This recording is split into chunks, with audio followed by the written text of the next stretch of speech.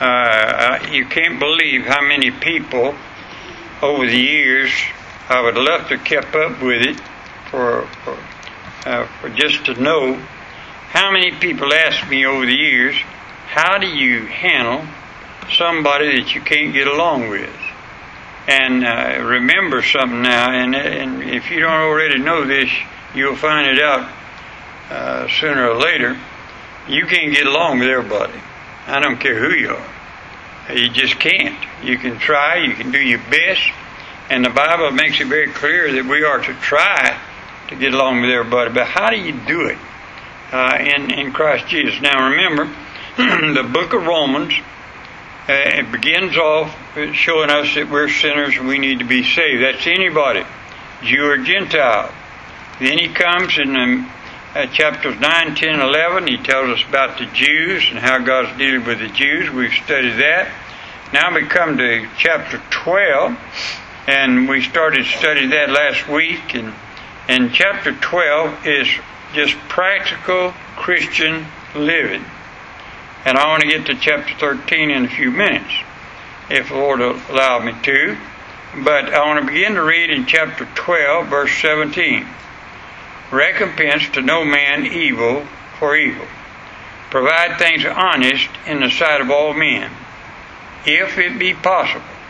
As much as lieth in you, live peaceably with all men. Dearly beloved, avenge not yourselves, but rather give place unto wrath. For it is written, Vengeance is mine, I will repay, saith the Lord. Therefore, if thine enemy hunger, feed him. If he thirst, give him drink. For in so doing thou shalt heap coals of fire on his head. Be not overcome of evil, but overcome evil with good. Father, I pray in Jesus' name that you will help us Christians to understand the principles that's taught in these verses on how to get along with people, no matter who they are. Lord, we can do it. Bless us now, we pray, in Jesus' name. If you'll notice in verse 18, the little word if begins off, if it be possible. That means sometimes it's not possible to get along with everybody. Now, I want to start off with when God, this is our social life that he's talking about tonight. Paul has three things to say about our daily contacts with those outside of Christ, first of all. In verse 14 and verse 15, bless them which persecute you. Bless and curse not. Rejoice with them that do rejoice, and weep with them that weep. Now, that word curse there does not mean to use God's name in vain. It means like some people, I wish they were dead. I'll pray God will strike them to dead. That's what he's talking about. Not using vulgar language in cursing them, but just wishing they were annihilated and gone. We're not to do that. And the Bible makes that very plain with anybody that you can't get along with. And remember now that what I said in verse 18, there is some people that even Christians, as Christians, we just can't get along with. We try. But now, notice, Paul has three things to say about our daily contacts with those outside of Christ. Now, I'm talking about, first of all, those that's not saved, all right? First of all, match their mood in verse 14 and 15. Bless them which persecute you. Bless and curse not. Rejoice with them that do rejoice. Weep with them that weep. Amen? We can do that with anybody, can't we? I mean, if anybody's going through a hard time, we can weep with them. We can rejoice with them. I love to rejoice when I see anybody being blessed. Anybody that God's doing a good thing, whether they're saved or unsaved. Amen? And you don't go around and say, well, I don't understand. I'm a Christian and I ain't blessed like, I don't have a house like them. I don't have a car like them. I ain't making money like them. No. The Bible makes it very plain, as Christians, we're to bless them whether they're saved or not. We're to say, praise God, for their blessings on their life. So what it says, first of all, if you're going to win them to Christ, if you're going to be the Christian you ought to be in your social life, then you've got to match their moods. Secondly, mind our manners. Verse 16, be of the same mind, one towards another. Mind not high things, but condescend to men of low estate. Be not wise in your own conceit. You know what that means? Hey, I'm a Christian. I don't do those things. I don't go to those places. I had a missionary came here several years ago, and I said, after service tonight, I'd like to take you out to eat. And he said, after service, I said, are you ready to go? He said, yeah, where are we going? I said, okay, let's go to Red Lobster. Oh, he said, I can't go there. He said, they serve liquor there. And I don't go any place they serve liquor. I said, then you'd have to stay home because there ain't no place in Brandon that don't. Amen? Hey, I haven't got to go in the bar. I haven't got to go in there and participate. I ain't got to go sit up there at the bar and drink and care of the rest of them. But the Bible makes it plain, be of the same mind one to another. Mind not high things, and condescend to men of low estate. Be not wise in your own conceit. Be careful. This is something I believe in 100%. If I'm going to witness to somebody, I never want to slam the door where somebody else can't witness to it. And you know you can do that. You can hurt somebody's feelings that another Christian can never talk to them about the Lord again. And we're not to do that. Now, when we start talking from verse 17, verse 21, is to mark these methods. The Christian in his social context is to follow the rules laid out in the Sermon on the Mount. 4 principles are highlighted by Paul here. Number 1, live passively. Verse 17, the first part. Recompense to no man evil for evil. That takes for granted some will do evil to the child of God. Now, we're not to retaliate. We're to turn it over to the Lord. We're to turn over our cheat one to the other. I heard a man tell me, a very godly man say to me one time, I was talking to him about turning the cheat. If somebody slaps you, turn the other cheek. He said, yeah, but the Lord don't tell you what to do after you turn the other cheek. Like I'll slap him crazy after that. No, you won't find that in the Bible. Amen? And so the Bible is very plain to forgive. Now watch these 4 principles. Joseph is a type of this. You remember what Joseph was persecuted, he's ridiculed, he was sold into slavery, yet he provided for his brothers, he protected them, he pardoned them, and promoted them. David is another type. David set his mind Saul set his mind on murdering David, and David held back his hand from Saul from killing him several times in the Bible. He could have. Paul is another type. Paul's people sought to kill him and tried to undermine his work for the Lord. Yet Paul prayed the prayer of intercession for them. He wanted all his kinsmen, the Jews, to be saved. So number 1, we're to live passively. Don't retaliate. Don't get even. Remember, if you get even, you're on the same level as they are. Amen? And that's something every Christian ought to always remember. I'm not on the same level of those that do evil. I'm above that. I'm in Christ Jesus. Amen? But if I condescend to their level, then I'm on the same level that they are. I want above that. Now watch. Secondly, we're to live peerlessly. The last part. Provide things honest in the sight of all men. In all his social dealings, the Christian is to live above reproach. Honest with his fellow men.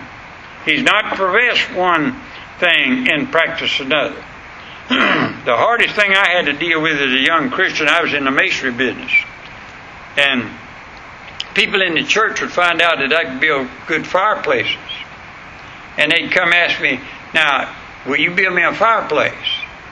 And when I get through, I'd turn in the bill. Oh, you're a Christian. You're not to, charge another Christian the same thing that you charge the world. Wait a minute, this is business. And you better remember that. As a as a Christian, if you're doing business with another Christian, you treat them just the way you do anybody else. And I had a lady come and beg me to build a fireplace one time. I never will forget it.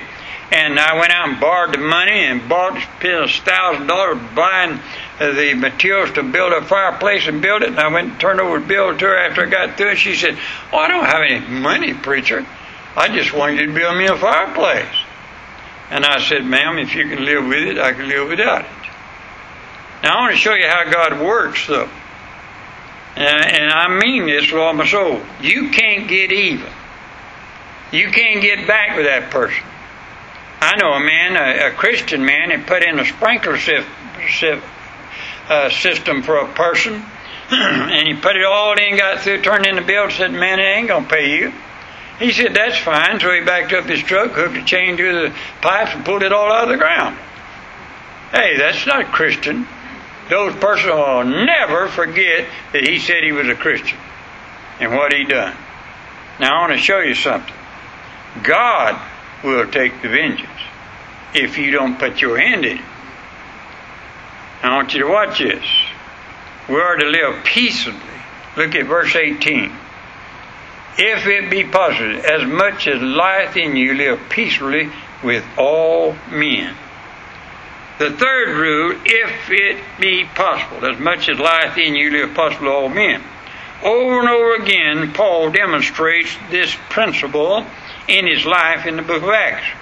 Paul was beaten, put in jail, cursed, slandered, yet he tried to live at peace with all those who would let him. But if it meant compromising the gospel, then Paul spoke up. Did you know we're never to compromise the gospel? I'm going to obey the laws of my land as long as they don't go against this word. But when they go against the word of God, then I go with the word of God. Amen? It's the same thing when you're dealing with individuals. You can't compromise the word of God. Now, sometimes it is possible to get along with some people, but sometimes it's not. But the Bible says we are to try. Now, the initiative in disturbing the peace should never lie with a Christian then. We should never be the one that's disturbing everybody, accusing everybody, causing problems all the time. Never. We are to live positionally. Look at verse 19 now. "Dearly beloved, avenge not yourself, but rather give place unto wrath. For it is written, Vengeance is mine, I will repay, saith the Lord. Therefore, if thy enemy hunger, feed him. If he thirst, give him drink. For in so doing, thou shalt heap coals of fire on his head. Be not overcome of evil, but overcome evil with good." Let me give you another one that I had. A man, when I was, good night, long time ago anyhow, when I was about 40 years old, less than that probably, I built a little porch on the back of his house. I poured his cement and everything, and back then all he owed me was $20. And when I got through, I said, "I'd like to get my $20. He said, "Oh, I'm not going to pay you." And I said, "Look, buddy, if you can live with it, I can live without it." And I walked away. Now, 20 years later, his son is wrestling my son on the Brandon wrestling team. My son beat him, by the way. But I was sitting in the stands, and he saw me. He come over there to see me. He said, "Ledoux, can I see you out in the hall?" And I said, "Sure." I walked out in the hall, and he said, "Every time I go by your church, I see your name, and that $20 bothered me. For 20 years, that $20 bothered me. I used to pitch fast pitch softball. I'd pitch a good game. They put it in the paper. And he'd see my name in the paper. I'd preach a funeral, all kinds of things. He'd see my name. And every time he said, and he told me that every time I see your name, that $20 right there, I owed you. He said, "Can I give you that $20? I said, "No, you keep it." No. Now listen, God knows how to do it. And you know what God said? If you don't take revenge on yourself, for yourself, then God heaps coals of fire on their head. He puts the guilt trip on them. He takes it on them. The vengeance belongs to the Lord. We're to treat everybody kind. Now, watch. The Christian recognizes all the principle of vengeance that is God's. In verse 20, in verse 21. Therefore, if any man hunger, feed him. If he thirst, give him drink. For in so doing, thou shalt keep coals of fire on his head. This is a picture of Calvary. God's vengeance, evil with God. Somebody says that God's going to get even. No.